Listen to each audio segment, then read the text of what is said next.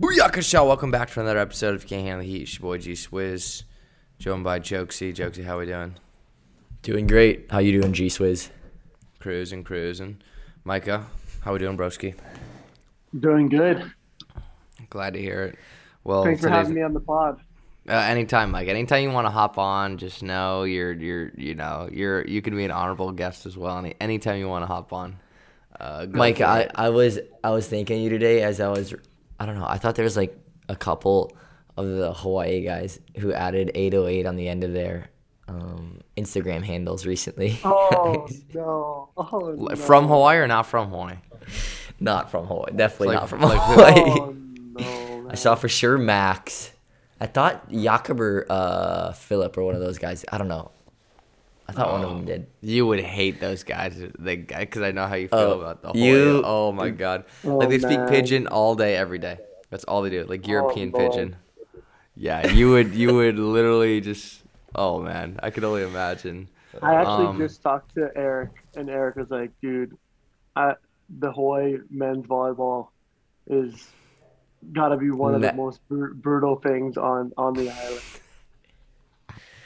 Yeah. No, I can understand that. Now it keeps getting more and more like It started with It's a local well- Joe it's a well- 808. It's a well-known thing. It's like among like Hawaii volleyball players from Hawaii that it's just like, oh, here we It go. doesn't help that they keep winning too, and then it just like increases all the I don't know, dude. attention on the team. We'll see if they keep. Well, they'll keep winning with a schedule like that. I'll say that. Also, I want to give a fat shout out to who's not on this pod, Jake Myers, who talked about BYU being the #1 team. They've gone 0-2 versus Penn State, and I told him Penn State's gonna be a good team. You know, I just want to say I told Penn you State so. is nice, huh? Yeah, they're nice. They returned everyone. That's why. So they're nice. okay. There's a lot of other good teams out there, but a lot of teams are getting canceled for COVID. USC's off to a good Cancel start, 2-0. culture. The Yeah, cancel exactly. culture Dude, got to Sam men's volleyball. Coburn, baby. Sam Coburn 2-0 versus Santa Barbara. Stanford with a 5-setter. Was it 19-21 or 18-20 against UCI? They won last night. They're 2-0 or 3-0. I can't. 3-0. They beat Lynn 3-0. twice, I think. Whoa. Stanford is? Go Card, Yeah, dude. they got Big 11 shout out to those are Luke all- Turner. Dude, those are All all the the- guys we play with. Oh yeah, dude, they're all those Turner, boys. Will Rotman. Peters, Uh, Aiden Peters. Yeah, Aiden Peters. Is there anyone else?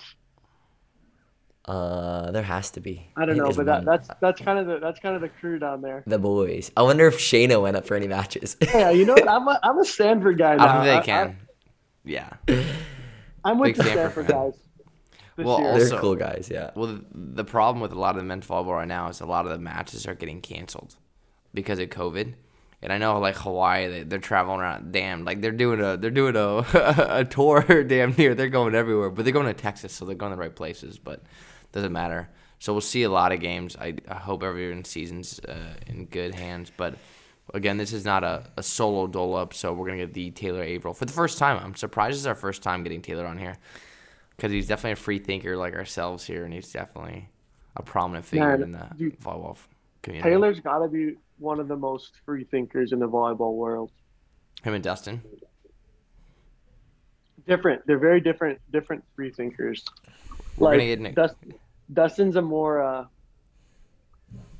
philosophically free thinker, and Taylor's more of just like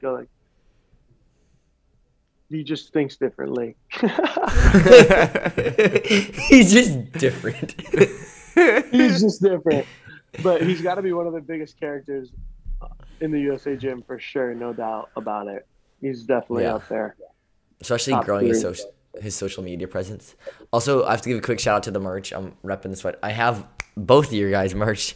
Mike, I have boxes. All the merch that we have still is from the athlete stuff. All of this new stuff I have it sitting here. That's all yours. Okay. But I need an address that for sure it will send I to. gave it to you. Will it for sure get there? Yeah. I'm pretty sure. Dude, Pretty sure. that's pretty high chance. Micah's word. Doesn't sound too high chance. Well, right before we get Taylor on, I want to give a fat shout out to Manscaped here. Cheers to 2022 and resolutions you can actually keep. How about having clean and shiny balls all year round? Our sponsors at Manscaped are here to save your balls this year and make the ball drop into 2022 the cleanest and sexiest ever. Set your first New Year's resolution with good intentions and join the 4 million men worldwide who trusted Manscaped with our exclusive offer. Go to manscaped.com and use the code Joey. Volleyballs, like always. I saw people commenting some funny stuff on YouTube. That's pretty funny. Volleyballs, all cap, for 20% off and free worldwide shipping. Without further ado, the Taylor Averill. You can handle the heat. Yeah. You can handle the heat. We are now joined here by ex-Rainbow Warrior, U.S. National Team middle, and all-around free thinker, Taylor Averill. Taylor, thank you so much for hopping on the pod, bro. Yeah, thanks for having me, boys. Absolutely. Hey, wait, I got to say something really right off the bat. This is like the first time all of us have talked together, and I got to be honest, it's quite a surprise for me. Because it's a surprise, dude. What's the surprise? That this is the first time just we're that talking? This is the first time we're all just like hanging out, you know? That's true. That is true. I like, agree. Joe and Gage, both of you guys, like, obviously we haven't built much of a relationship. Joe, we didn't play together. Gage, we didn't play together. But like Micah and I, for example, like, you know, we had times where we were boys, dude. You know, and you guys both went to UH. Like, you guys are good dudes. I'm just surprised. That's all. No, that's true. So he's calling us out for not bringing him on the pod. No, dude. Fuck. I don't care about the podcast. I'm talking about, you know, just being friends, dude. I'm just surprised. That's all. That's true. That is true. I feel like there's a lot of connections and a lot of cross paths that could have happened that I guess just didn't happen. Well, first time for everything, I guess. That's right. Well, we have a lot of stuff we want to kind of get into. One of the first things that I saw, I remember I was looking on your Instagram a while ago, and we asked this question when we go to club volleyball tournaments. We ask this question when we go anywhere. It's, what's the hardest position in volleyball? And usually the people who, for example, if you're a setter, they're gonna say setter, and outside say outside, and you're a middle, and you embrace debate. So we want to kind of get hot into it because I know Micah and Joe have, and I have my strong takes about what's the hardest position in volleyball. And I'd like to ask you the question and provide details as of why.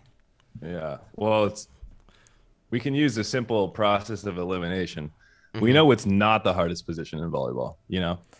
That's obviously that. Ooh. No, I'm kidding. Libero is obviously not the hardest position. Okay. That's true. I mean, neither is opposite. We can just get rid of those two. Give me a break, dude. Opposite's not that hard. What do you base the real it off? instinct, gut instinct? But like what by hardest? What do you think is like? Do you think it's like physically demanding, mentally demanding, or like what's hardest for you? Let's actually get rid of positions and let's talk about what's the hardest skill. And to me, the hardest skill is read blocking. And in fact, I think it's the skill that potentially, we won't even call it read blocking. I mean, just reading the game. And I think middle is the one position that's constantly reading the game, like constantly has to read every scenario and take in so much information. Whereas like, okay, setters game planning and strategizing and outsides are for the most part just like they can to some degree they're reading as well. Like obviously pins are reading as well, but I think reading the game is the hardest skill. It takes the longest to develop. Therefore, the position that reads the most is probably the hardest one, you know?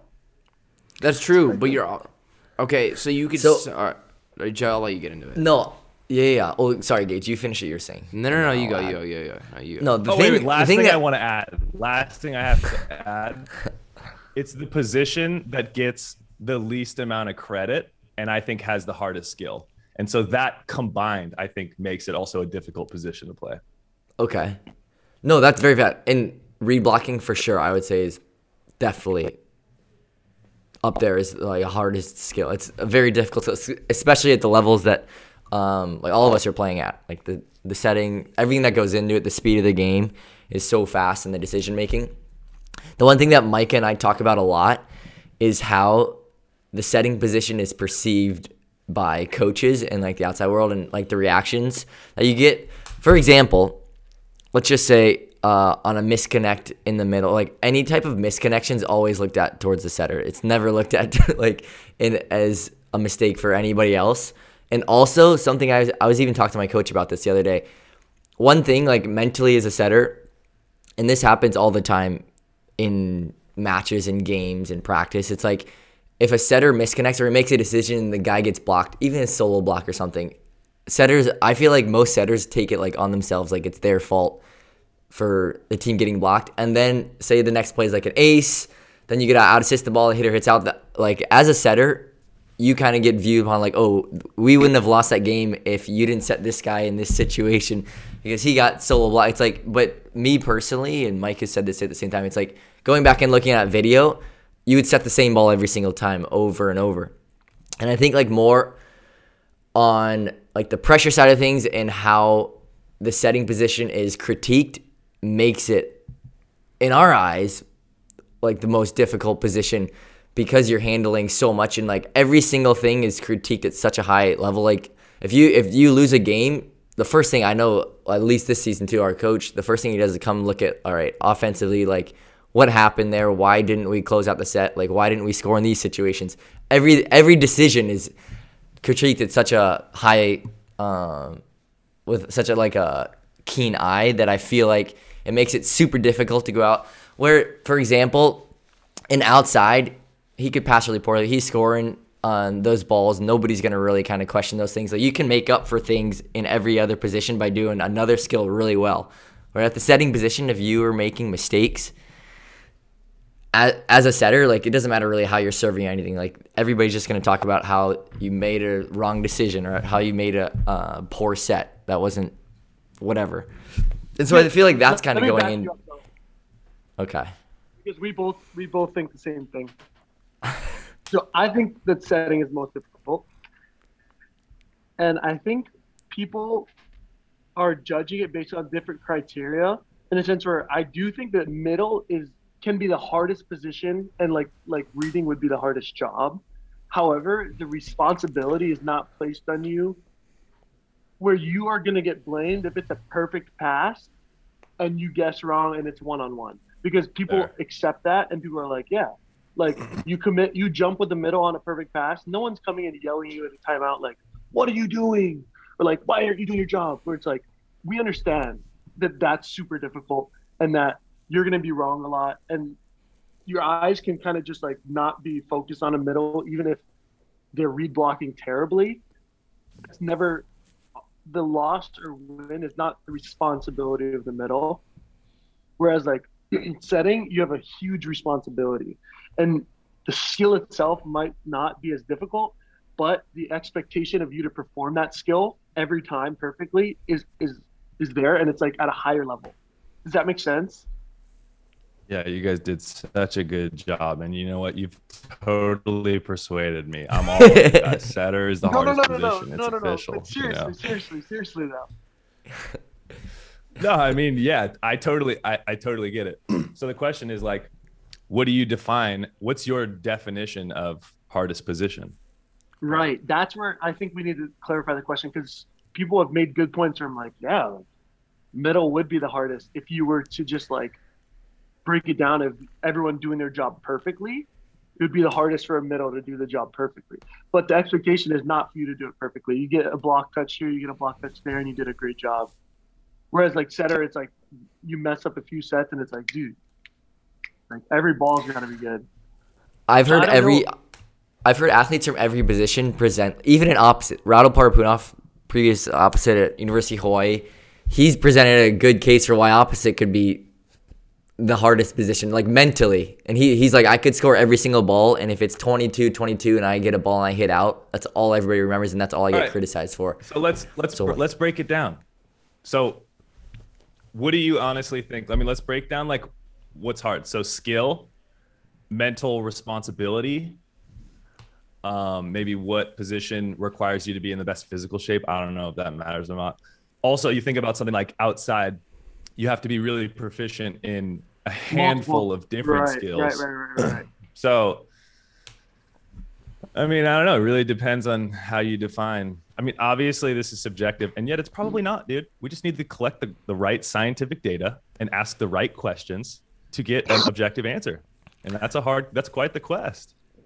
So one thing that we like to do, I know with like our content and what stuff we always talk about, is we like to compare our stuff because we want to move like volleyball towards the type of conversations that like and they're having with the NBA, NFL. So I'm thinking like, okay, how do they really look at like what's the hardest position in those types of sports? Like, what are they looking for to Right.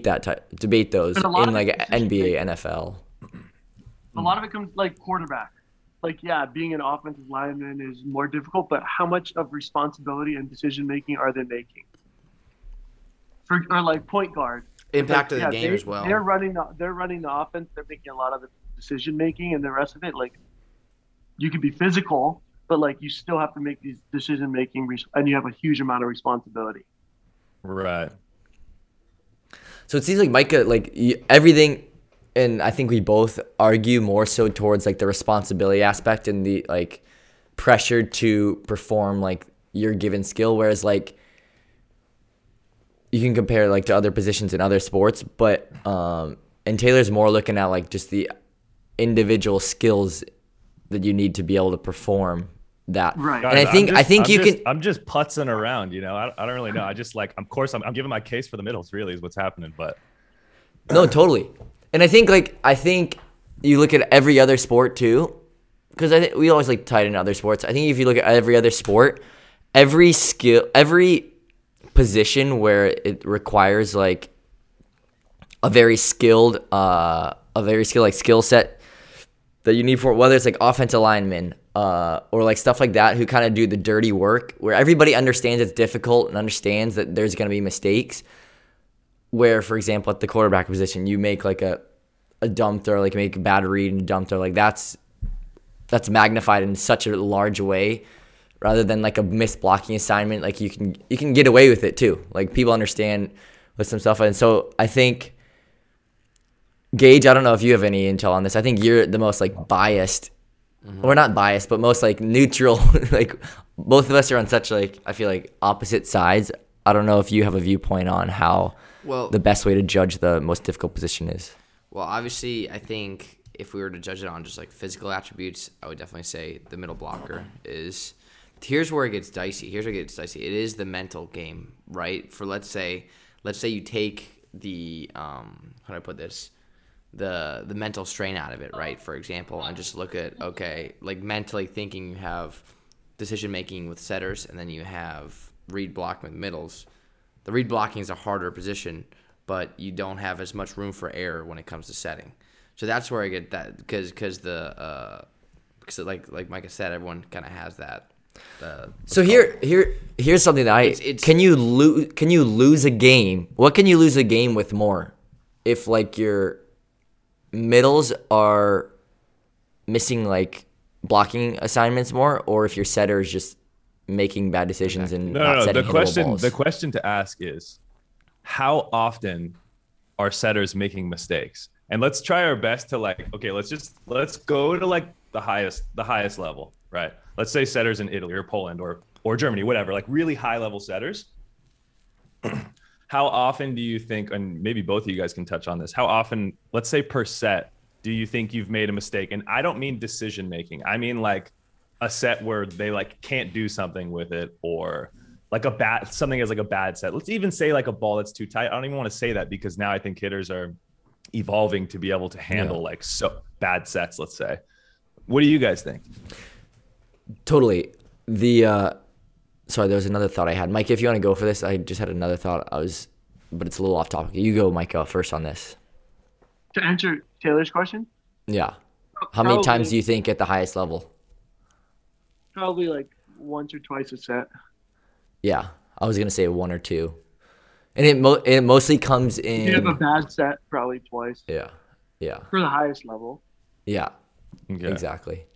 So you're not considering like decision making into like the errors so much, right? Just more You so mean like just the like- quality Not really, of the because- sets. Skill of setting. Yeah. Right. Yeah, probably once. I would say twice. one or two. Yeah. You only get away with that. You're not getting away with much more than that. If you're not able to hit more than that, then those are usually points that you're not winning at the highest levels. Because what I think is really interesting is you know, you guys talk about it like setters have this like huge mental responsibility, right? And that like if they make a bad decision near the end of a match, and that's what potentially people from the outside point to is like that's why we lost. You feel like this mental burden. Obviously, you think you have to deal with it more. What I find really interesting is like every player feels the same way about their performance, almost equally, right?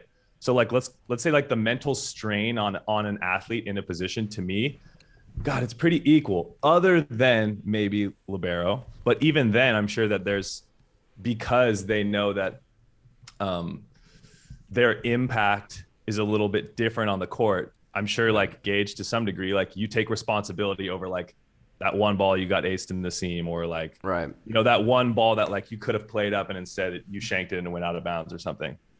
Whereas like, I just find it really interesting because I think what I've recognized is it's amazing how much, like this is a great example is last night we played, who did we play? Last night we played a team. Don't remember who they are, but we played them, and a Polish team. And we lost. We lost in 4. And it was really close game. We should have gone to 5. Honestly, we could have won in 3. One of those games. And TJ took like, after the game, TJ and I were in the car, and he took like a huge responsibility. And like, to me, he wasn't the reason we lost, but he hit the last ball out of bounds. It was like kind of a broken play, and he hit it out of bounds. And it's amazing because also our middles, like I was on the bench. I'm dealing with some like really bad plantar fasciitis right now. It's really terrible. It sucks. So we're like slowly coming back, but I have a chance now to watch the game from the sidelines. And that's even its own amazing compartment we could get into, like seeing the game from the nets right here to like the sidelines to the stands. It's like, dude, perspective is everything. But I noticed, obviously I'm looking at the middles, right? And I noticed like so many opportunities we had to block a ball and missed. And yet like TJ played really well, hits one ball out of bounds, and now he's like gone, you know, mentally just like so destroyed. So is our setter. So is like everyone takes such a huge load of responsibility that like to some degree, I don't think like setter deals with more mental load than like any other player. What do you think about that? Right. No, I would agree with that. I think everyone, based on your character, is taking a lot of responsibility for losses and feels like their actions could have led to them winning or losing. However, I think there's a different amount of feedback from coaches in that regard. Like when I've played as an outside, I get very little feedback in terms of winning and losing based off my performance as well as my decision making in situations. And then I rarely have seen middles get pulled aside after games and be like, hey, this one you have to do this one you have to do that, this one's kind of on you. And setters, it's maybe like 8 out of 10 games. So I think that there's a pressure from the coaching staff that's different than on setters than other people, but I do think everyone's taking responsibility in their own minds. Dude, and you know what the real problem is when I'm hearing you talk right now?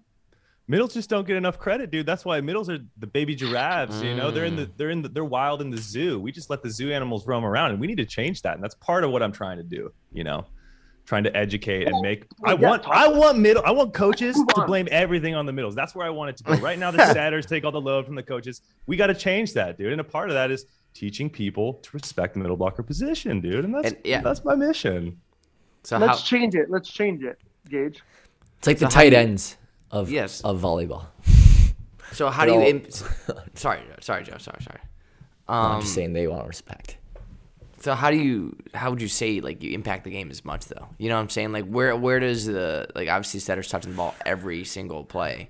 Where the other obvious one is 3 rotations. Middles are in 3 rotations. Like that's a huge argument always. That's not true. Middles are in 6 rotations. There's a middle in every one rotation. Middle. Oh, that's a good point.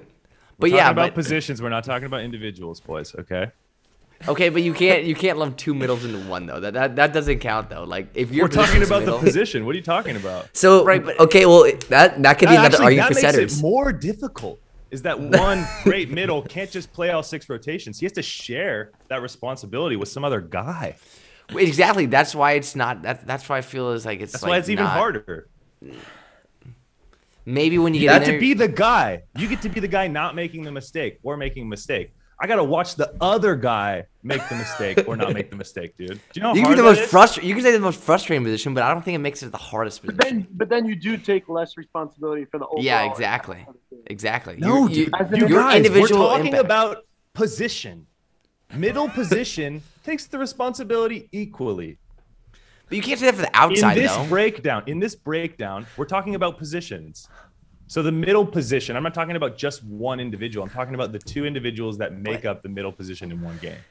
But If it's if so- one middle's blocking every ball and scoring every ball, and the other's not, the coach doesn't go, all right, all the middle. He goes, no, this guy's not scoring, so he's getting pulled. Yeah. That's very true. He's not like okay, middles. He's like, hey, Taylor, you gotta do this or that. But look at you got to look about how are you perceiving this? And a part of it is you said the best setters in the world make one or two, let's call them setting errors per set.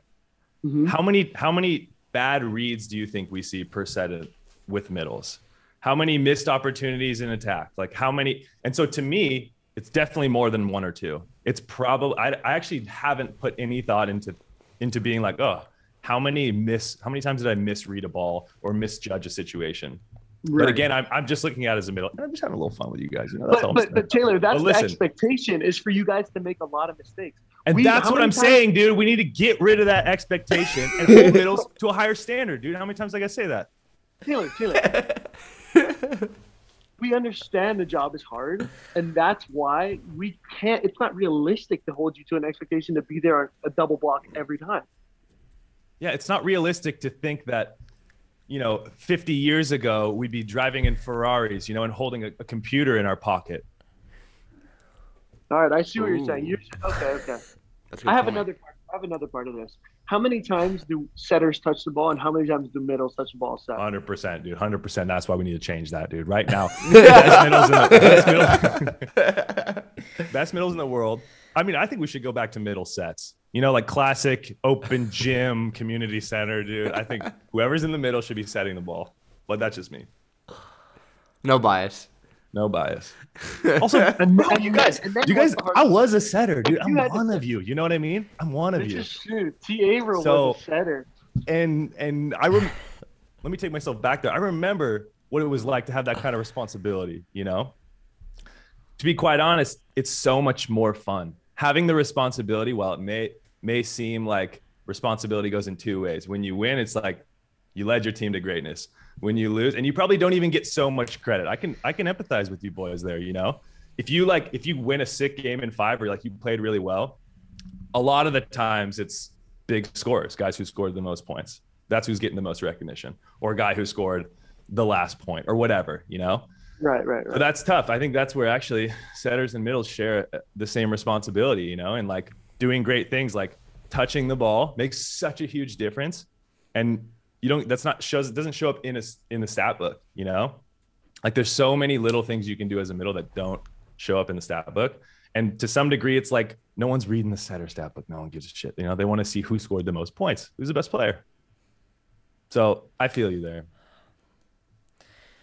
And I think the other thing that you just have to consider also is that middles also, there's so many things that they get blamed for that I think is not their responsibility at the highest levels. I'm like free ball and setting responsibilities, I personally think should be way more on liberos. I think middles almost too often are trying to take those balls, and it drives me nuts. I'm like, let our freaking libero. That's the wrong guy. You're saying that's the wrong guy, Joe. I know, and it drives me nuts because I'm not dude. I always back. So when we were little kid playing junior volleyball, our club, our dad was our coach, but our rules middles do not touch any ball, and I never recall all the way through our 18th year rarely did we miss any free balls or nobody didn't set the second ball. As soon as middles started getting involved in this, all the time we're shanking balls over the net. We're freaking misplay. Yesterday we played a team. The guy set the ball past our 3-meter line. The other team's middle set it past our 3-meter line out of bounds. He was setting. I'm like, why is he set? The libero was right there to play the ball. I'm like, there's so much that, and so middles. I think they have like they attacking, blocking, be really good at that. I'm always in serving. In the setting, like for me, it's so frustrating. Hey, Gage, I don't know. Those Can you small hear me on moments. this private line? Why don't you tell Joe to just calm down over there, okay? He's taking things a little too far. I'm not No, gonna do I was this just part of the like, interview. there's so many times I'm like, you miss opportunities, and I'm not saying every middle can't set every middle, but I'm just saying like general No, system. you're being too nice, dude. Most middles can't set. That's the truth. Most middles can't set. Most middles should get the shame that comes with being a bad setter. You know, everyone's experienced middles who just can't set, and you're just like closing your eyes and you're like, yeah, let's let the libero take it. For the most part, I agree. And that's, I think the real issue is that kids are specializing in the middle so early. And really, I put a lot of responsibility on coaches. For example, like something, I mean, Micah, like on your team when you guys were a kid, obviously everyone knows that story. Like you guys were just legendary all throughout club. And I can imagine like all of you played on the beach, like all of you guys were always playing different positions, more or less, you know? Right. And like, how do you think that impacted the athlete and what you're capable of now as a setter? No, yeah, no, 100%. We all were the same height. Like Yeah. there was no like differentiating positions because we all looked the same and we all did the same drills. We all passed every day. We all set every day. My dad just made all of the same player pretty much, and then we just moved Their middles around. were the smallest players on the team, I think, if I remember right. Yeah, Your middles yeah, were I always think the shortest 18 players. 18's year, I was the tallest at 6'2", and Tui and Evan might have been the next tallest. Dude, And you're they not were like, 6'2". You're not 6'2", but you're like 6'3", Bro, you're not 6'4". 6'2". You're 6'3". Yeah, I am. All right. You're like well, 6'4". I was definitely 6'4". the tallest. Gotta be I'm 6'5" not at even- least. I'm not even Bro, you got like a 6'4". size 19 foot. What are you talking about? Hey, you know what that means, huh? Big socks. Bro, he's got that Hawaiian wood. But no, I think that it's definitely necessary. And like at the highest level, you see these guys that are like the middles usually at the highest level are able to take some balls and like some responsibility and not blow it. Like on the national team, everyone can set. Max is a good setter. You're a good setter. Dave's a good setter. Ball control wise, they can take short balls.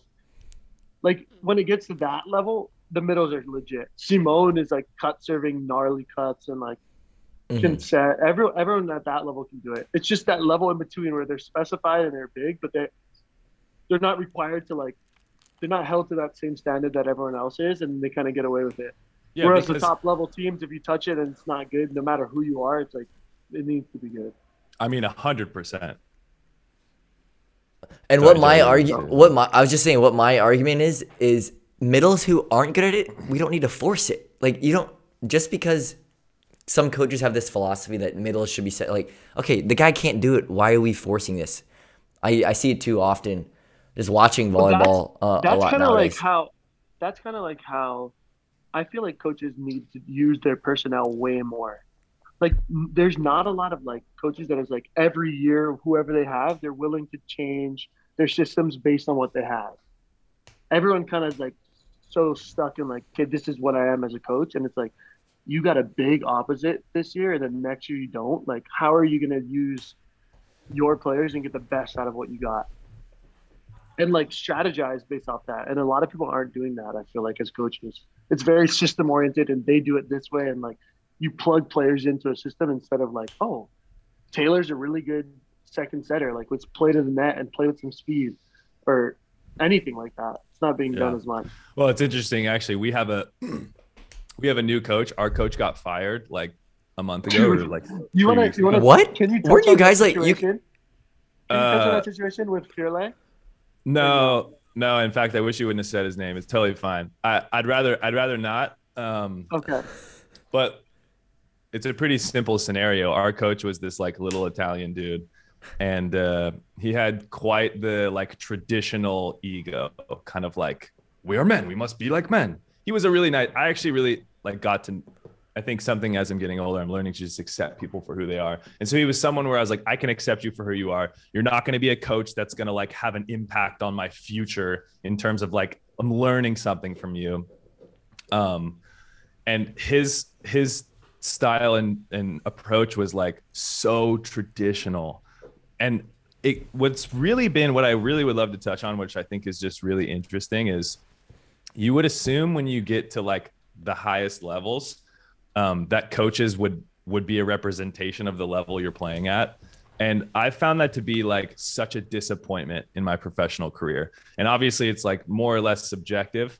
But I hear the same complaints in the locker room about how practice is boring, or like it'll only take a few weeks for us to get to know a coach and we're like making jokes about the way he talks or like his style or like the way he's like coaching or reacting to things. And it's just like, dude, it honestly makes me so sad.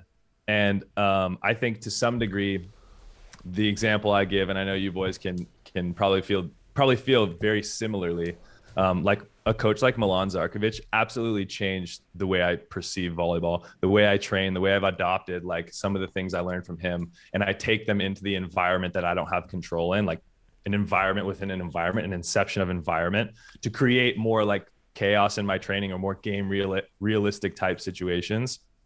And I think that's to bring that back. It's like the big problem that I see is it's not just the coaching, it's like the training environment. And for example, like when you get to the professional level, at least the way I've been training with last year in France was like one of the worst, where we'd like do hitting lines for like 30 minutes. Like middles never got a chance to work on a skill like setting. And I just think it's like such a disappointment. And to your point, you see at the highest level, for a middle to make it at the highest level, they either need to be like 11 feet tall or they need to be good at all the skills. And even the super tall guys are normally pretty decent at setting out of system balls, you know, like broken plays and being able to do something athletic. I don't know. I just think that's really interesting. And it's really made me sad that more than less coaches I've had, I've just felt like were a disappointment. Do you think also that is a little bit in part of you being at a developmental stage when you're reaching these coaches? Because I feel like Milan had came into the USA gym and not had that effect on some guys that were like, this is a little bit different in my mind, and people are like pretty stuck in their ways. And then the coach is not coaching; it's kind of just like a manager of people. Well, that's a really interesting concept. And for example, guys, by the way, I started a podcast like a few weeks ago. It's not a big deal. I released an episode. I didn't tell anyone about it. I'm kind of embarrassed about it. It doesn't matter. Anyways, plug it right now. It's called Tallest Podcast on Earth. Just started it. Anyways, Tallest podcast. Yeah. Okay. And so I did an interview with Austin Einhorn, and he's wrote a book on coaching skill, that kind of thing, that type of anyways, so something I had mentioned with him was the same idea about Milan and like the impact he had on me. And the part that we discussed a little bit was, as a coach, this is where things are interesting, right? Is like, to me, Milan's style of training, dude, I miss it so much. I miss showing up to the gym and I know we're going to play some game I haven't played. And I know I'm going to get to like pass set hit as a middle, especially. Like it lights me up, dude. My heart, I start to jitter, you know, I get so excited. And like, I don't get that anymore because I know now, for example, we're going to do hitting. We're going to do a basic warm up, do hitting lines. My point is, what's really hard is I was actually so surprised when Milan came to the gym. I was like, dude, this is like the godfather of volleyball to me. I love this guy. And like, not just his passion as a coach and who he is, but his style of training, I just love so much. And I was so excited to like get to share that with other players on the national team. And it like blew me away how, and I'm going to sound like an anarchist or something, but like how brainwashed all these athletes were, that they needed that same, like, throw the ball back and forth and then we pepper and then let me slowly do my blocking warm up and like then we'll hit a bunch of like no block, like hitting lines. And I just was like so surprised. And so then they got asked to do something different. And how do you tell a guy like Micah, Matt, Thomas Jeschke, like guys who I really love, like are such good people, but like they were just like, nah, I'd rather just like go off on the side and do this. Like, this is stuff for kids, you know, like running around and moving your hips around and tossing the ball straight up and then running and touching a line, like, you know. But dude, I see so much value in that. And I've just been surprised that every team I've been on, it's like I've never found anything close to it. It's always like they it's like there's been this scroll passed down from coaches, and they just like open the scroll and they're like, today we will do hitting lines and then hitting lines with a serve. You know, it's just like, it makes me so sad, dude. And it fires me up, dude. I just was curious if you guys had the same experience. Dude, I tell people this all the time because people ask about, everybody knows Milan. First of all, I realized that everybody knows who this guy is, has been coached by in some way. And dude, I've never felt more like just refined and like just in sync with my serve, any skill. Like you're just so like in touch with everything because of the style in which he trains. It's like I know if I want to hit there, I could hit there with maximum speed. And nowadays, like I'm constantly trying to figure out. I feel like sometimes like in my past 3 years, there's been like a whole week where I haven't served a single ball. In Hawaii, we didn't go a whole 12 hours without like doing like some sort of like hit. You're attacking from like the 10-foot line and you take a step back and you're hitting from there and it's from the end line. But that type, like, and coaches all the time ask me why he does the stuff that he does. And some of the stuff I can't even like really explain, but I just know for me, it just helps so much. I can help and I try to explain to the best of my ability. And like, it's like he always talks about how he starts from like, and all his practices start from this really simple thing and like close in proximity, and you grow from there. And he always talks about like that's how you build control and you build confidence. And all the drills do that. And I try to explain that. Like he always talks about like every single practice is designed like you build on top of each other. You build everything. And then the whole month of training is built on top of each other. And all that, there's like progress and there's a plan. Or like you talked about, you run into coaches outside of that gym now. It's just like, okay, it's the same thing. There's nothing really being built at all. There's nothing really being worked on that you feel. And so it's frustrating, and you don't develop any confidence in a skill because it's like, all right, well, do the same drill every day. And I haven't really worked on, I feel like I haven't worked on anything. It's just, and there's no like accountability. That's the other thing. The accountability he has for all those drills. If you're not doing your job right, the entire drill is effed up. And if one guy's not doing his job, he's on his ass like immediately, and you're kind of like back in focus. Dude, and I just want to touch on this really quick. Something also I like about him is when he yells at you, it's done in this way of, because you respect him so much, you don't take it as like my coach is yelling at me. You take it like this guy who believes in me is holding me to a higher standard. And I think that's such a miscommunication, because I think a lot of coaches, that's their idea, that's their plan, but they do it in a way where it's like, dude, you haven't proven, like, I don't respect you as a coach. And that seems to be the biggest problem that I see. I do want to touch on like what you said about sometimes you're like not even sure what you're working on. You're just working on something with his style of training. Something I think is interesting, and again, I talked about last week, was this idea of like owning a skill. And I think the problem that I'm seeing is like at the highest level, like free attack or like hitting lines, I've already owned the skill of hitting the ball. In fact, I've probably owned it to a point of even if there's a commit block on me. And so I think what gets difficult, or what I think coaches aren't continuing to reach for, is you have these players who own these like really technical baseline foundational skills. Now you need to in some way create some novelty for them, because otherwise they're not learning. And so that's the part that I think frustrates me so much. And so, for example, like taking Milan's practices, and I've started over the last like 3 or 4 years creating like my own environment to feel like I'm in that environment, even though I'm in an environment that's like not up to me. So for example, like serving a ball. Now, obviously serving a ball, like we all in this gym, I would say even in this gym, in this room, including, we're not even in the same room. Anyways, Gage, all of us can serve a ball. And I would say we own the skill to like jump serve a ball, right?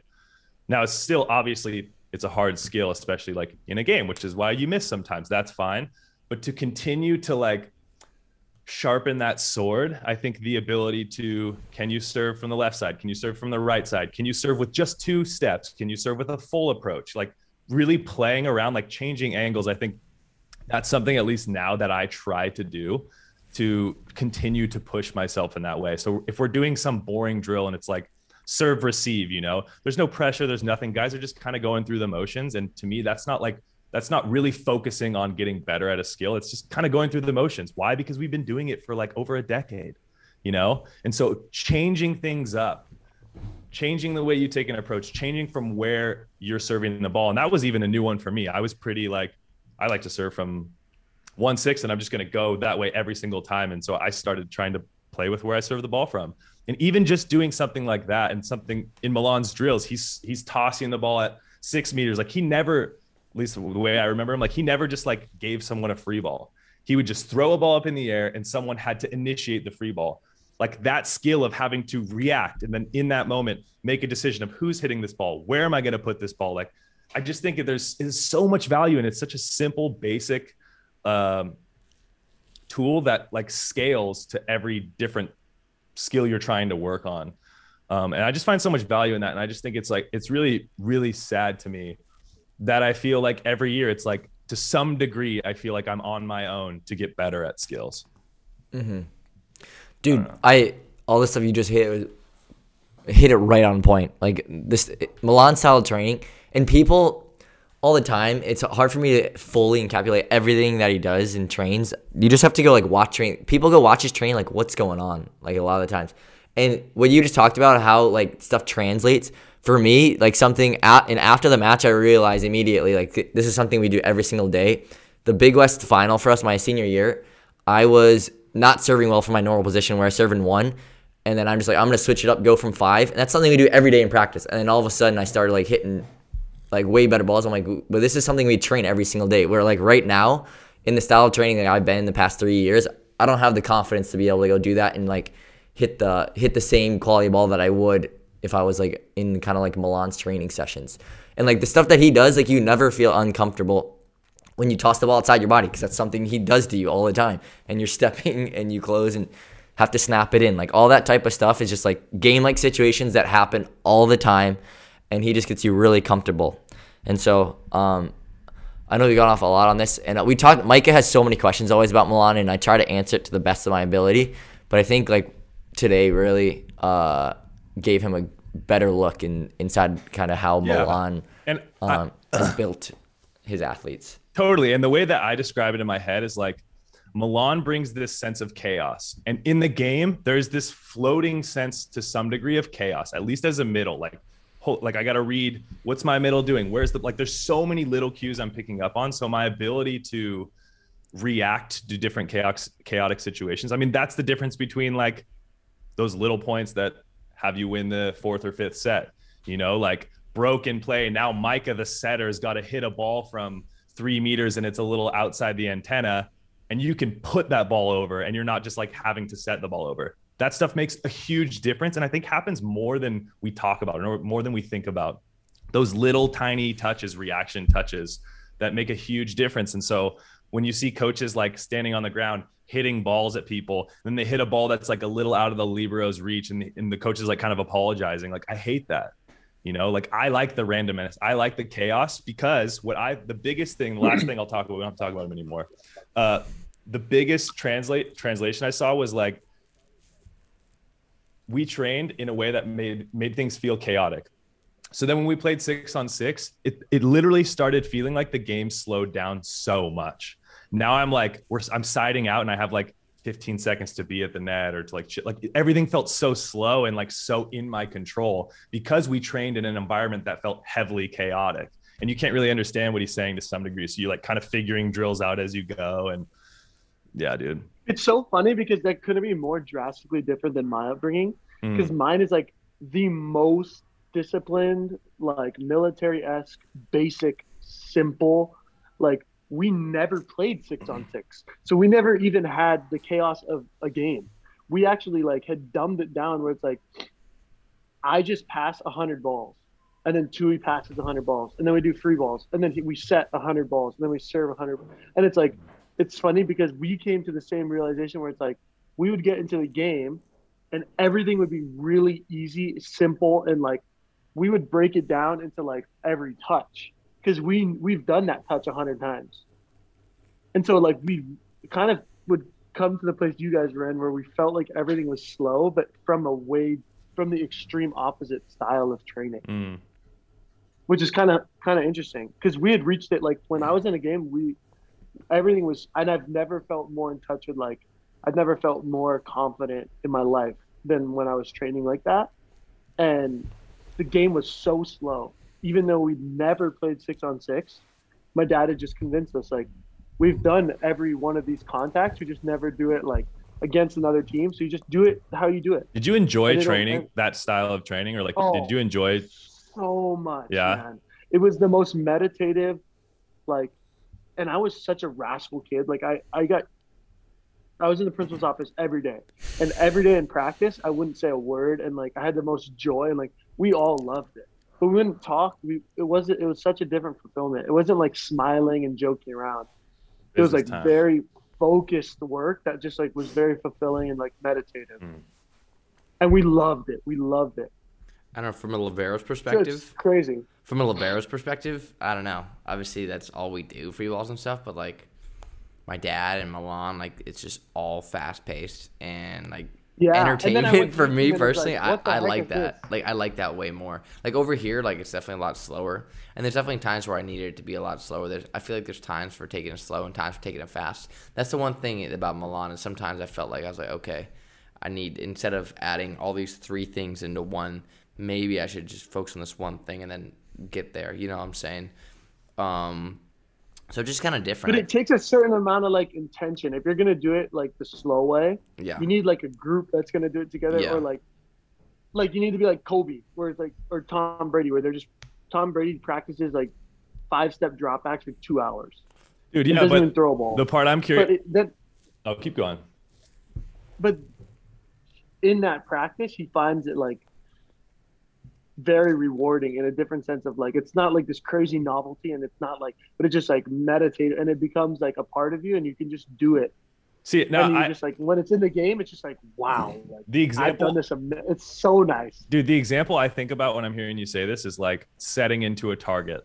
Do you think that a coach just throwing up a ball, like a perfect pass ball, and you're just, or like a little, maybe moves you around a little bit, but just setting into a target, how much is that actually helping you on the skill of setting a ball in a match? Because in a match, it's just so much different. Like you're basing, like to some degree, you're basing it on what you see through your peripheral vision, right? Like the tempo that they're coming in, whether that's with the middle or the outside, like kind of getting a feeling of like, did he pass the ball inside? What's his approach like? Like what's, maybe you're taking a peek and seeing like, how is the block set up? Like there's just so many things going on. And so when I see people just like setting into a target in my head, I'm just like, I don't know, dude. I think to some degree, like you own the skill of setting. And it's not that just that everything has to be harder. It's that everything has to challenge you in some way for there to be like a connection where you're actually learning something. Well, I think one way that we got lucky was that we would do that, and we only did it like an hour and a half, 3 times a week. But then outside of that, like I'd play baby court for like 10 hours, and like there's no structure there, and we're doing whatever we want. And then I'd play basketball and like football, and so I was getting the like novelty and the like experimenting and like all of this chaos outside of like that very For sure. regimented practice. And I think probably that's why there's a little bit of that to my game as well, like the chaos, because I've played more on the jungle gym than I have in a Wait, serious setting. Micah, you're a freak athlete. That is for sure. And your childhood had so much to do with it. That's very apparent in just the athlete that you've become. Just, I'm curious, do you think a coach tossing balls and setting them into a net makes you a better setter? Like, do you think that has Yes. some value? I like in my own personal opinion, yeah, I do think it makes you a better setter. But I don't think that that's the only thing you need to be doing. But I think that working on fundamentals and like while I'm setting target, I'm not aiming for the target. I'm like, okay, feed the ball this whole round, and then it's like, okay, finish. I'm working my finish, and then it's like when I get people on the court, I've worked on my fundamentals are there, and I can where I see you, I can now place the ball. But like if it's without an intention, I think you're gonna lose. Like setting into a target for an hour with no intention. Bro, you're It's set probably up not to set a ball. If I beneficial. close my eyes, dude, I can see it every time. You got these just beautiful paddles. You do this like beautiful paddle thing. You're so You've aesthetically always pleasing. done the paddle. You've always said that there's paddles. I wouldn't say it's aesthetically pleasing, but I think if you do things with intention, you're gonna get better. And like a lot of the greatest, what they do of all time have worked on the fundamentals and broken it down to a very like scientific degree and done the basics a lot over and over and over. Like Kobe or Tim Duncan or like those guys, when you watch them practice, they're very like intentional. They're not just, oh, let's play jungle ball. And like Kobe doesn't go in there and play jungle ball, and LeBron doesn't go in there and play like they're very intentional about their work. But they also have like the ability to, in chaos, break it down and stay calm and all that kind of stuff that's mentally specific to them. Taylor, I've gone like before Hawaii when I was like I target all the time, target, and then I start work with Milan, and he doesn't want to see a freaking target in his sight. He hates that stuff. And more and more I worked with that. I'm like, I totally understand why. And the work I did with him helped me so much. And then after, can you give an example of what that looked like, just for people maybe who are interested? He would always, when I was, especially in my first 2 years, he would always be like, all right, you go grab 2 hitters. And he would always like stress to me. I met with him like constantly my first 2 years. He's like, make sure you have connections with these guys. Like he'd always make a point to make sure he's like, these are the guys you need to have a connection with in order to like get more and more playing time. And it wasn't necessarily like the guys you would think about all the time. But he's like, these are like the key guys like for you. And so I'd always push, like obviously guys like Capono, stuff like that. When Rado was there in his early years, I was getting him in, and it would be just a series of balls.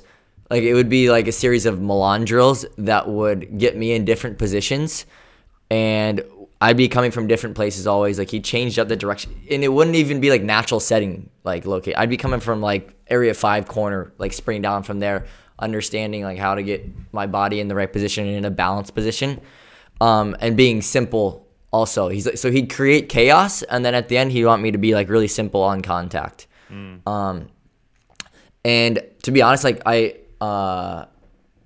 missed so much of that training with him, but there was that, and it was always like he'd always say every single hitter is so different, especially in area 4. He's like the location, the height, how far you need to get a guy out to the pin is so different for every single hitter. I'm not going to set up a target here and have you set into a target, because the realistic scenario is like that target probably is not even a hittable ball for any of our hitters. Like none of our hitters want the ball there. Dude, yeah. And he's like, and so he was a big advocate for that. But then the past 3 years overseas, I have coaches who love target work, and I found like ways for it to be beneficial for me. And I understand like breaking the skill down and stuff, but it doesn't have the same sort of, I don't feel the same sort of rhythm as I did with Milan, because it's just like ball after, it's so many balls, so repetitive. If you don't have time to think about, oh, where'd my freaking thumb finish, or where, like what was contact, like I wasn't thinking about that. Like where now I'm like thinking about the smallest things, and when I do that, to be honest, I feel like I don't set, and I'm not at my best when I'm thinking about that. And with Milan, it's just like there's no like thinking about that stuff. And that's, he would break it down at times, and he'd talk like there's a couple things that he would talk to you about, but he doesn't want you just thinking about your mechanics of setting. And I think, dude, I think there's so much value in that, right? Like, for example, on the national team, I think we train.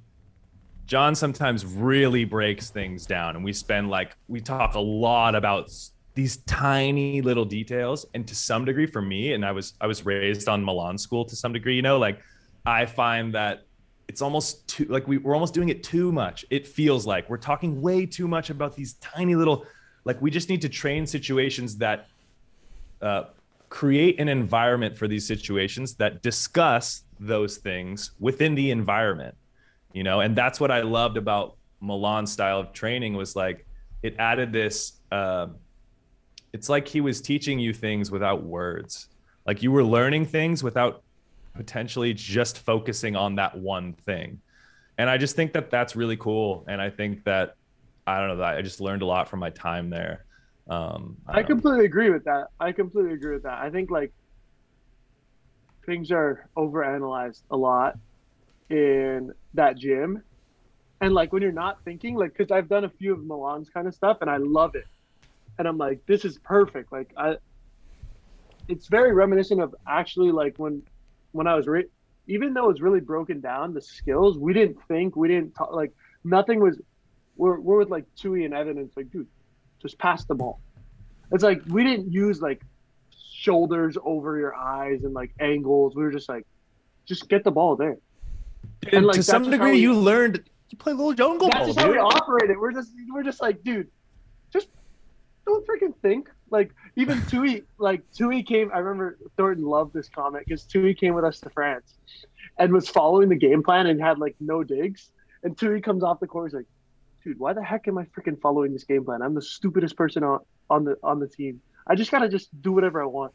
And he comes to Thornton, he's like, dude, Thornton, I'm just gonna dig the ball. Just don't tell me where to go. I'm like, yeah, exactly. Like, dude, like that's just how we did it. There was no thinking, like, and that's such.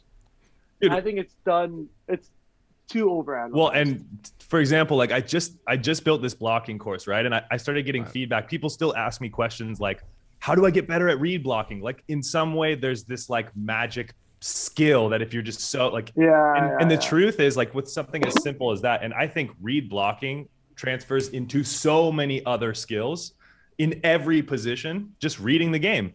And people always ask me like, is there some shortcut basically to reading? And while what you're doing with your eyes is an interesting one to look at, especially for kids who are a little younger and helping them become more efficient with like in that course, we talk about like being efficient with our hands, with our feet, strategies we can do to make up for lost time, which is everything as a middle blocker.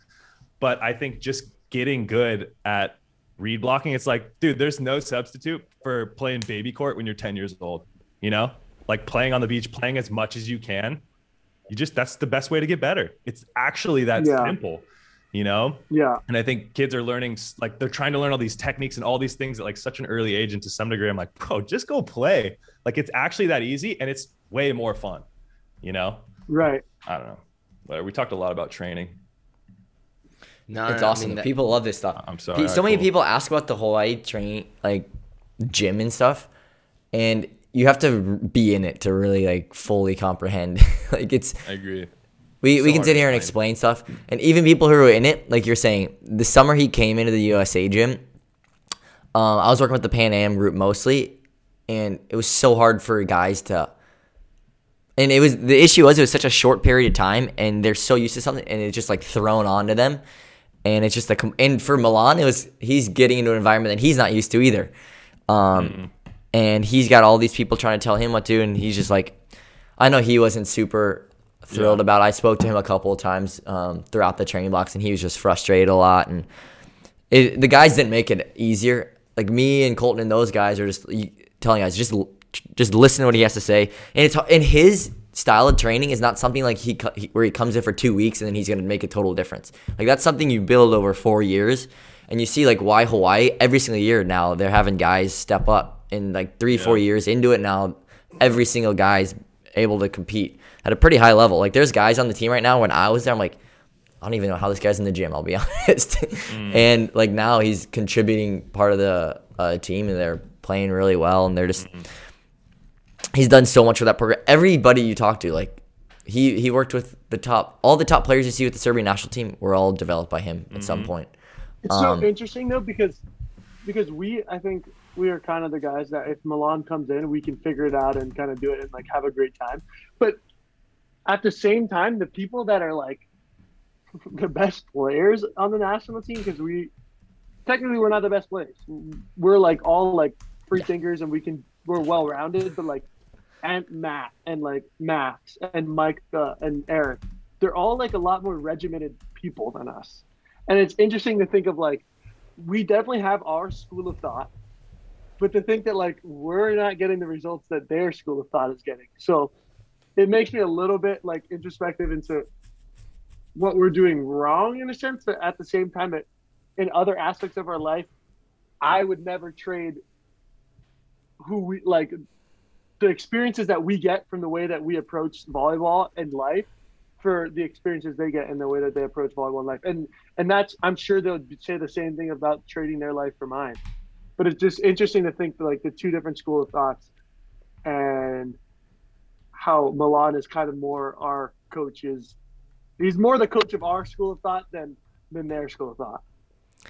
Dude, and Milan's obsession with short court is what really is Milan's obsession with short court Oh my gosh, Amazing, that's dude. a And he's good. Dude, He's good.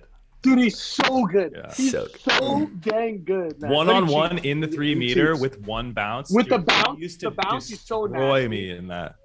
his control is He's crazy. so nasty. It's Yeah. wild. Dude, so I don't know if you know, I don't know if I said this in the podcast. Charlie forbid it because somebody came under the net one time and rolled my ankle, like one of the freshmen or something, and so he's like, "That's it, no short court. We're not doing this anymore." And Milan and I would sneak into Club Gym in like early mornings, like they would be Saturday, like, "Rado, and we'd have Gage, like come 3 here." or 4 hour battles with each other. So sick.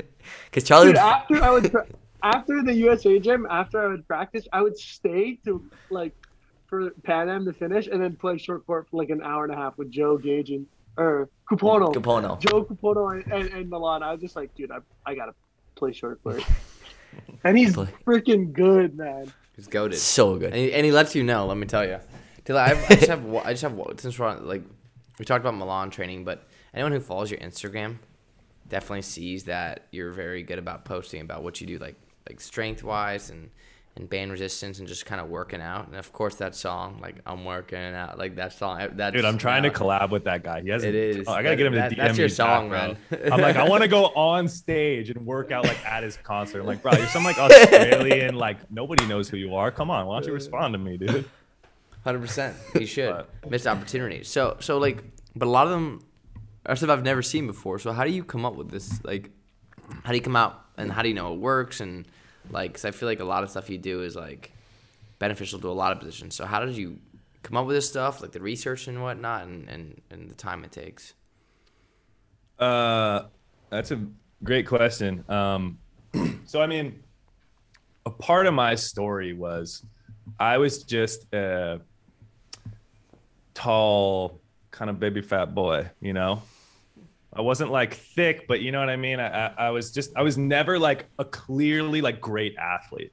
You know, I wasn't like natural jumper. I wasn't. And so when I had shoulders, so I went to UC Irvine, transferred to Hawaii. When I got to Hawaii, after my freshman year, I had shoulder surgery. And when I was there, I met a guy named Daniel Marchong. And he worked with the women's basketball team there. But I had heard like guys like Taylor Crabb, Triborn, Josh Taylor, if you guys remember who that is. Some of those guys, some of the Hawaiian dudes had worked with this guy. And so I got introduced to him. And he had this style of training that was just like so unorthodox. And he was actually in the gym a lot. So he would help me. We used a machine called an ARP, and he would help me with some of the rehabilitation of my shoulder after having surgery. Now, at that time, I also was let go from the team at Hawaii.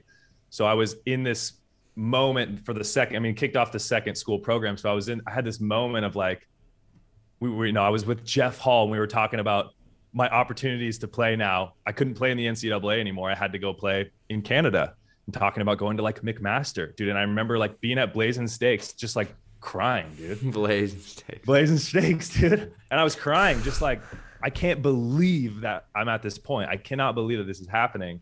And just decided it's like, I don't know if you guys got spanked as a kid, dude, but we got spanked with a wooden spoon. Yeah. And it just reminds me of like, I did something wrong and I know it. And I could see my mom or dad like walking to the hallway closet. That's where they kept the spoon. And they're just like walking there. I'm like, okay, Taylor, okay. And they just walk over there. And I'm just like, no, wait, please. And I'm just like, crying, no, I didn't mean please. It's like freaking out. Like my brain's just like exploding with ideas of how can I get out of this? And that's more or less what happened to me at that point. Going into my sophomore year I was like, dude, this can't be final. This can't be how my career ends. And so I met him and was like, hey, help me go all in on rehabbing my shoulder. But like, I just want to redefine myself as an athlete. And his style of training to some degree, like Milan, and I got introduced to them in the same year, was like, whoa, this is way different. This is so challenging. I'm enjoying this so much. And so I met with Daniel 6 months later, got back on the team as a punishment, had to play middle blocker, which is why we're stuck there today. But I came back after those 6 months of not being on the team in January, like completely redefined myself as an athlete. And his style was like this combination of like long hold isometrics and being explosive. And just like, he turned me, literally, I owe so much of my athletic career to him in my heart, you know? because I went from in those 6 months during having shoulder surgery, I went from a 26-inch vert to a 36-inch vert in 6 months. And I was just like, there's no way. Like I'm shaped like an actual big bird, you know? And I just was like, I couldn't believe it. It really changed my life, which is why to some degree now I'm so passionate about that side of things. Cause I really believe that so much of your athletic ability, while there's like childhood, there's so many things that genetics that play a role into your potential, how long you last in your career and your future athletic ability. There's also so much in between that can be built. And I had never experienced it until then. And that's what started this train of like, oh, maybe I don't just need to like work on my bench press and squat super heavy weight to be a good athlete. And met with Daniel, and we never lifted a weight over 80, 90 pounds, dude. So it just completely changed my idea. And as things evolved, then I met a guy named Austin Einhorn who owns a Pyros team. And he has a bit more of like a evolutionary side of things, right? The side that we're humans who evolved from monkeys. That's a really dumb way of putting it down, but like, and we evolved to swing and do different things and climb. And so he brings this holistic evolutionary perspective that I also was like, oh, this is amazing. We kept my shoulders healthy. I mean, it's been, 10 years since I had shoulder surgery and I haven't had any problems. I've had a few injuries in between, but like, so my actual problem now is feeling like I know too many methodologies, And so my journey now is trying to and continuing to create what I feel like works for me.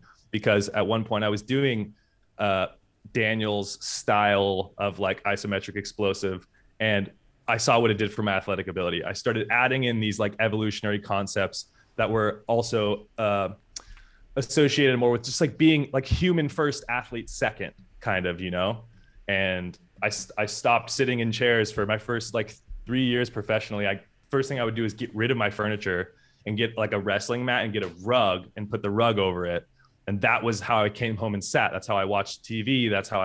And that had a huge impact on like my mobility, just how good I felt in general, because I was constantly like changing positions. Cause let's be honest, like sitting on the floor isn't as comfortable as sitting in this nice wooden chair, So all of that to say, like, that's now what you see on my Instagram is me just like throwing up information, trying to share ideas and concepts, and really now trying to give back. And that's kind of where I'm at now, is like really feeling like it's my chance to give back, to show another way, and to try to offer myself as a part of the solution instead of just seeing like all this noise on Instagram. I mean, I've in my career of Instagram, that's really sad to say, deleted it twice, because I was just like, I don't like being the guy posting. I feel like it just takes me away from being in the moment. And I'm just such a go with the flow kind of dude. And so it's taken a lot for me, even to this day, to like just post something, dude, like do something. Cause I started getting that feedback, which I'm sure you guys have got without a system, because what you're doing is also so amazing.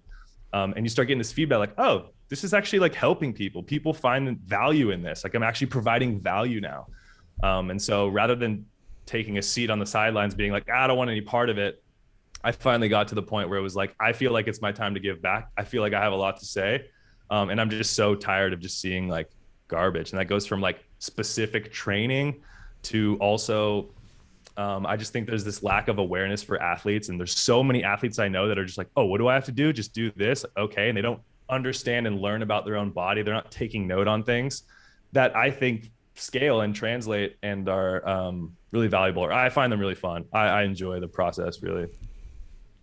Well, from a viewer's perspective, I can guarantee, and I'm like I said, I don't even play middle blocker, but I find a lot of those things with explosive work like super beneficial, and that's what I'm learning this year. Like thankfully, like my guy this year, our strength coach, is all about like explosive work and everything like that. It's not about lifting heavy. I used to have a lot of like a lot, like to the point where it was like a knife stabbed me in the knee. Like when I was at Hawaii, like I couldn't even like go downstairs without like, and I don't even jump. But now all those problems are fixed because we do so much band work. I do so much explosive work, not really with heavy weight, but just like controlled explosive work. And I think that's the most important. And my brother always stressed that to me. He's like, you don't need to go squat or like bench press. It's like just go do band work. And to be clear, like the stuff you see on my Instagram isn't actually, a lot of it isn't like, hey, this is for middle specifically. I do also try to take more of the human first, athlete second. It's a concept that I've learned that I think there's so much more value in. Why? Because to continue, and as we all grow in our career, I'll be 30 in March.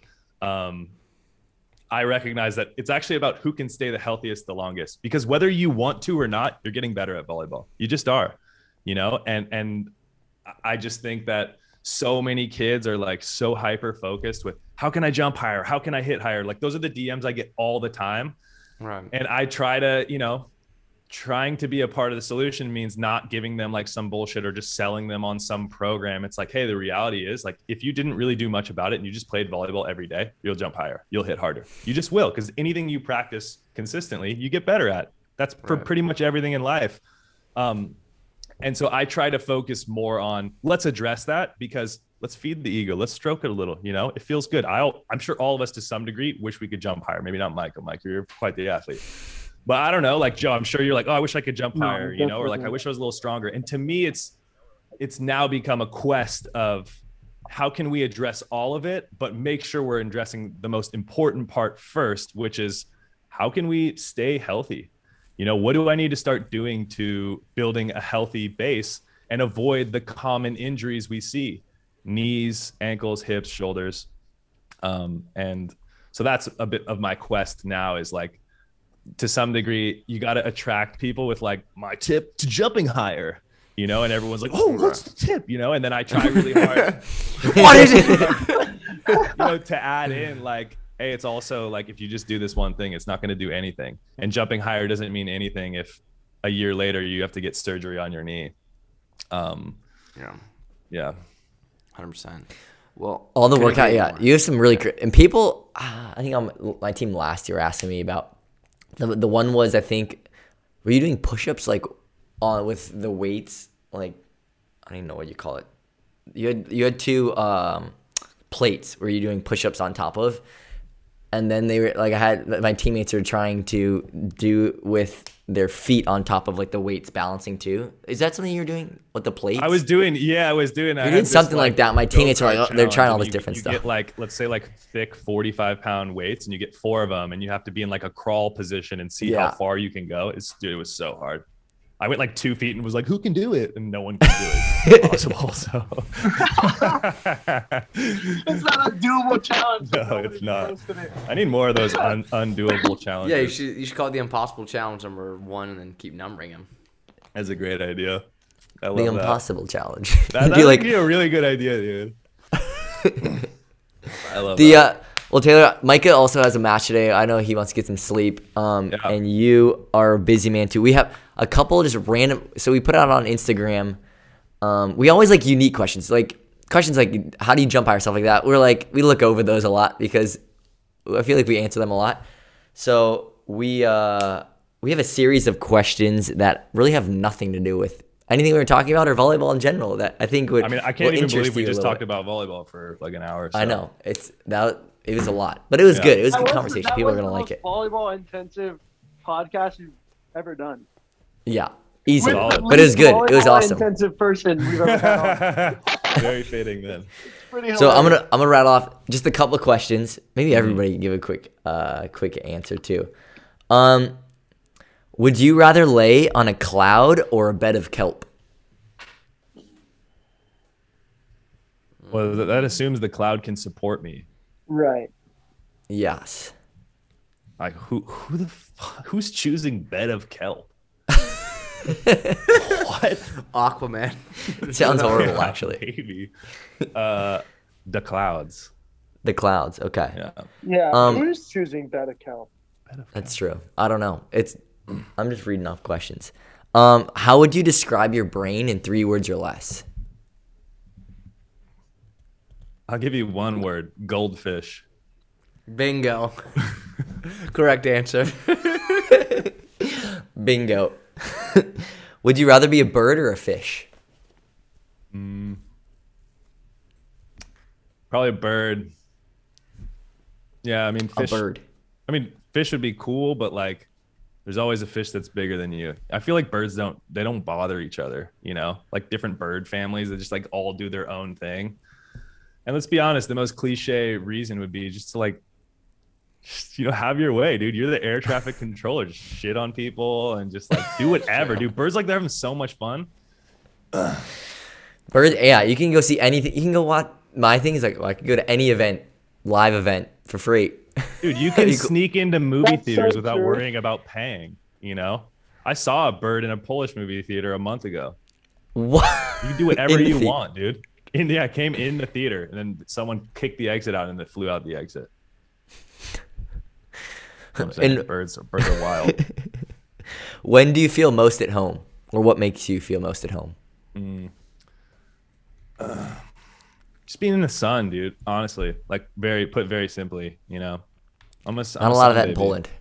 No, Germany, where I'm, northern Germany, I haven't seen the sun in. dude, this is the Wow. most pale my skin has ever been, and I realize now why I hate being pale. Part of it is because like I just don't have great skin. I got like tons of moles. I don't know if it's eczema, whatever. These like little white red dots. I like notice my skin gets redder, and so when I'm sunburned, it's like, oh, because I'm sunburned. What I don't realize is like I probably am just like eating something or something's happening internally that's creating this like red skin feeling. Dude, it's terrible. I'm not a guy for pale. I'd rather like give me the leathery skin. I don't give a shit, you know. Nice and leathery. Nice Outrigger, and the leathery. outrigger retired. Oh my god, For this guy's- sure, dude. That's gonna be me up at like 5 a.m. on a paddleboard, dude. Hell Dude, yeah. that is the life. Those guys, oh my gosh. I'm like, Man, that every lifestyle's morning, insane. it's so sick. I would love to go out there. Last question. Would you rather only be able to read or only able to speak? I'm already doing one of those. It's a good point. So I'll let that Valid answer point. itself. Valid point. No. Yeah, exactly. 100%. Well, Taylor, before we let you off here, I want to give you a quick plug. I know, first of all, you got a lot of stuff going for you, right? You got the blocking course, you got your merch with the Drop Dimes collaboration, new podcast. You want to give a quick shout out to and a quick plug to all those so all of our listeners can hear? Yeah, sure. First of all, if you're a middle blocker, and you want to work one-on-one, I just opened up 2 more slots for the month to work one-on-one. It's something I just started doing a few months ago and have just found so much value in being able to work with people one-on-one. And what I realized is there's just so many, especially in the middle position, there's just not a lot of good coaches. And so, I mean, we go over everything, right? I watch you film, we watch what the best players in the world are doing. I break down my course, all that stuff. If you're interested, contact me at taverill13. That's my Instagram, and also at Gmail is my email. Started a podcast, tallest podcast on earth. Who knows where it'll go? But I'm just Gotta get Robbie Bye. Page on that. Robbie Yeah. Page. guys. He's a quirky. He's a fun guy too. Robbie's great, dude. Yeah. Yeah, Robbie and I have had some wild times in Mexico, specifically when I was with the Pan Am team. We had a lot of fun, dude. 2014 was good times. I just see him always doing stuff about being tall. So Yeah. Well, it's Tallest Podcast, so let's not, it's not about me. It's not about my height. It's just like, oh, cute, because that doesn't make sense, right? Whatever. Anyways, yeah, I put out a middle blocking course. I don't mean to like hype it up in any way, but I put so much time and effort into breaking down what it takes to be a good high-level middle blocker. And Dustin and I put a lot of time into the editing process to make it look good.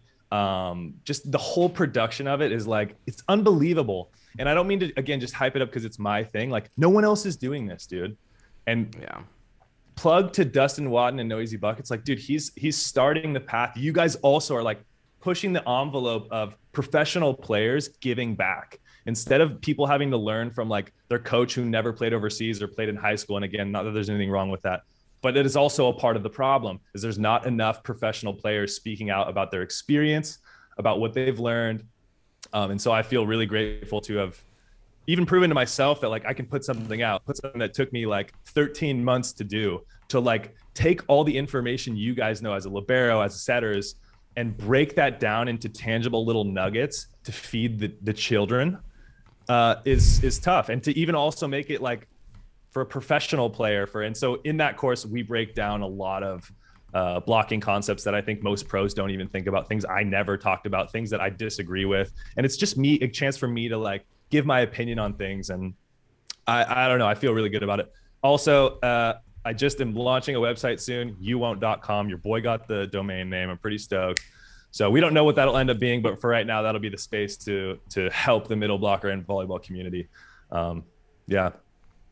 Awesome. That's awesome. That was unnecessarily long, but No. I mean, you got a lot of stuff going on. That's why I kind of roll out the red carpet for you. And dude, I'm curious from you guys. It's tough. Like, people don't realize, like, even doing a podcast, like posting so much on social media, like, man, it takes a lot of time and effort.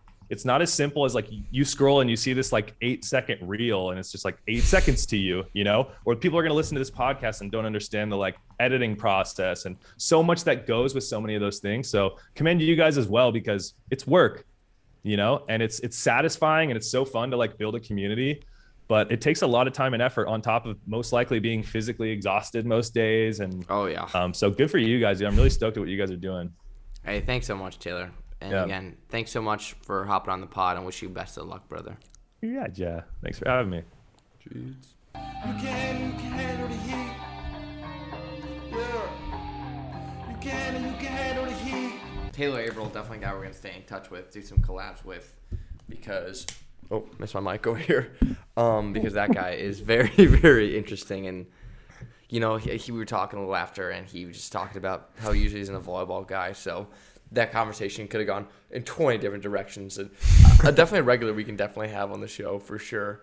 He's got a lot of stuff going on, and we couldn't be happier for him or the volleyball community. But yeah.